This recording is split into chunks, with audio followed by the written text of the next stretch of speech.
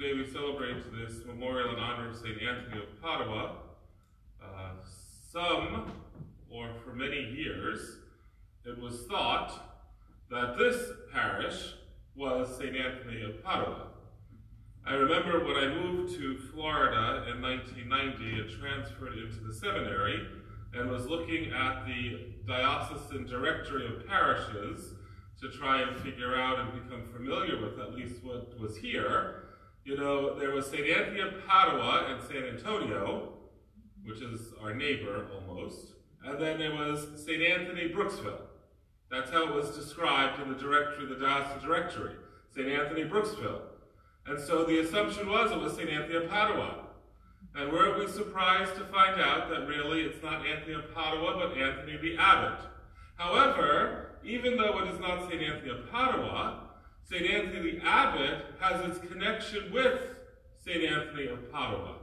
Because St. Anthony of Padua was an Augustinian monk who heard of these 5 Franciscans who were martyred in the Orient. And he was so transfixed by that fact that he desired to become a martyr like them. And so he left the Augustinians and became a Franciscan and knew St. Francis himself. And although he was not sent to the order, his name, Anthony, was chosen by him from St. Anthony the Abbot. So Anthony of Padua has a connection to Anthony the Abbot, and so too do we. As you can tell, Anthony the Abbot, Anthony of Padua. They're both here. So whichever Anthony you prefer works. But St. Anthony of Padua, not surprisingly, you know, our will is not always God's will, and as much as he desired to go to the Orient and proclaim Jesus Christ to those who did not know him, and to experience a martyr's death for the Lord, that was not to be God's plan for him. St. Anthony became a great preacher and theologian of the Franciscan order. And he spoke eloquently about the Lord. For Anthony spoke about the Lord wherever he could, whenever he could. And if no one is there to listen as we read stories about St. Anthony, on one occasion, fish in a lake came up to the surface and listened to his preaching because no one wanted to listen. On another occasion, birds in a tree came down from the tree in front of him to listen because no people were listening to him. And so you see how the presence of God was very much apparent in this man and how this gospel is fulfilled in him as he is sent forth, like all of us Christians are called to do, go forth and proclaim and witness the good news of salvation. One of my favorite stories of St. Anthony is when he was coming to a town, Rimini, and there was a man there, Bonilla, who did not believe in the real presence. In fact, he mocked those people who believed in it and was very vocal about it. And St. Anthony, being the great teacher, came to that town and tried to convince this man through scripture, through reason, that the Eucharist was Jesus Christ. But he refused to believe. So Anthony was inspired. This man always came on a mule into town. So he said, if this mule comes and adores the Lord, will you then believe? And so he said, yes, I'll believe if the mule adores the Lord.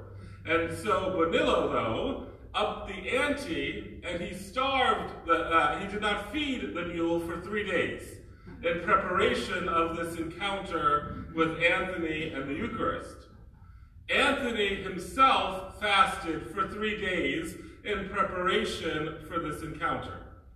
And so when Jesus was brought by St. Anthony in the Eucharist into the town square, and the mule was on the other side, he walked towards the Eucharist, to which Bonilla thought, oh, he's going to come now and eat. And when he got before it, he prostrated on his front legs and adored the Lord, converting Bonilla to the real presence. And so, my dear friends, when St. Anthony taught us this example that I'm using, as tomorrow we celebrate the Feast of Corpus Christi, the celebration of the great gift of the Eucharist, what this reminds us of is that Jesus is real, here, body, blood, soul, and divinity in every Catholic church in the Eucharistic presence, whether you believe it or not. He is present.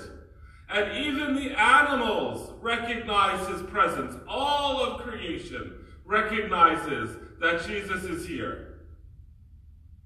And so, St. Anthony, a man of great faith, a man of great confidence, a man who allowed his will to be converted by God's will. I mean, if you really want to do something, you can do something. Anthony could have manipulated the Franciscans to get him to be sent away, to be that martyr. But Anthony was willing to accept God's plan for him. And in so doing, he becomes one of the greatest saints, I think, and most well-known saints. I mean, I really would dare say after our Blessed Mother, St. Anthony comes pretty close in people's acknowledgement of him. Especially, as we all know, if you lose something. I always prayed to St. Anthony when I lived in New York City that he would find me a parking spot which was lost.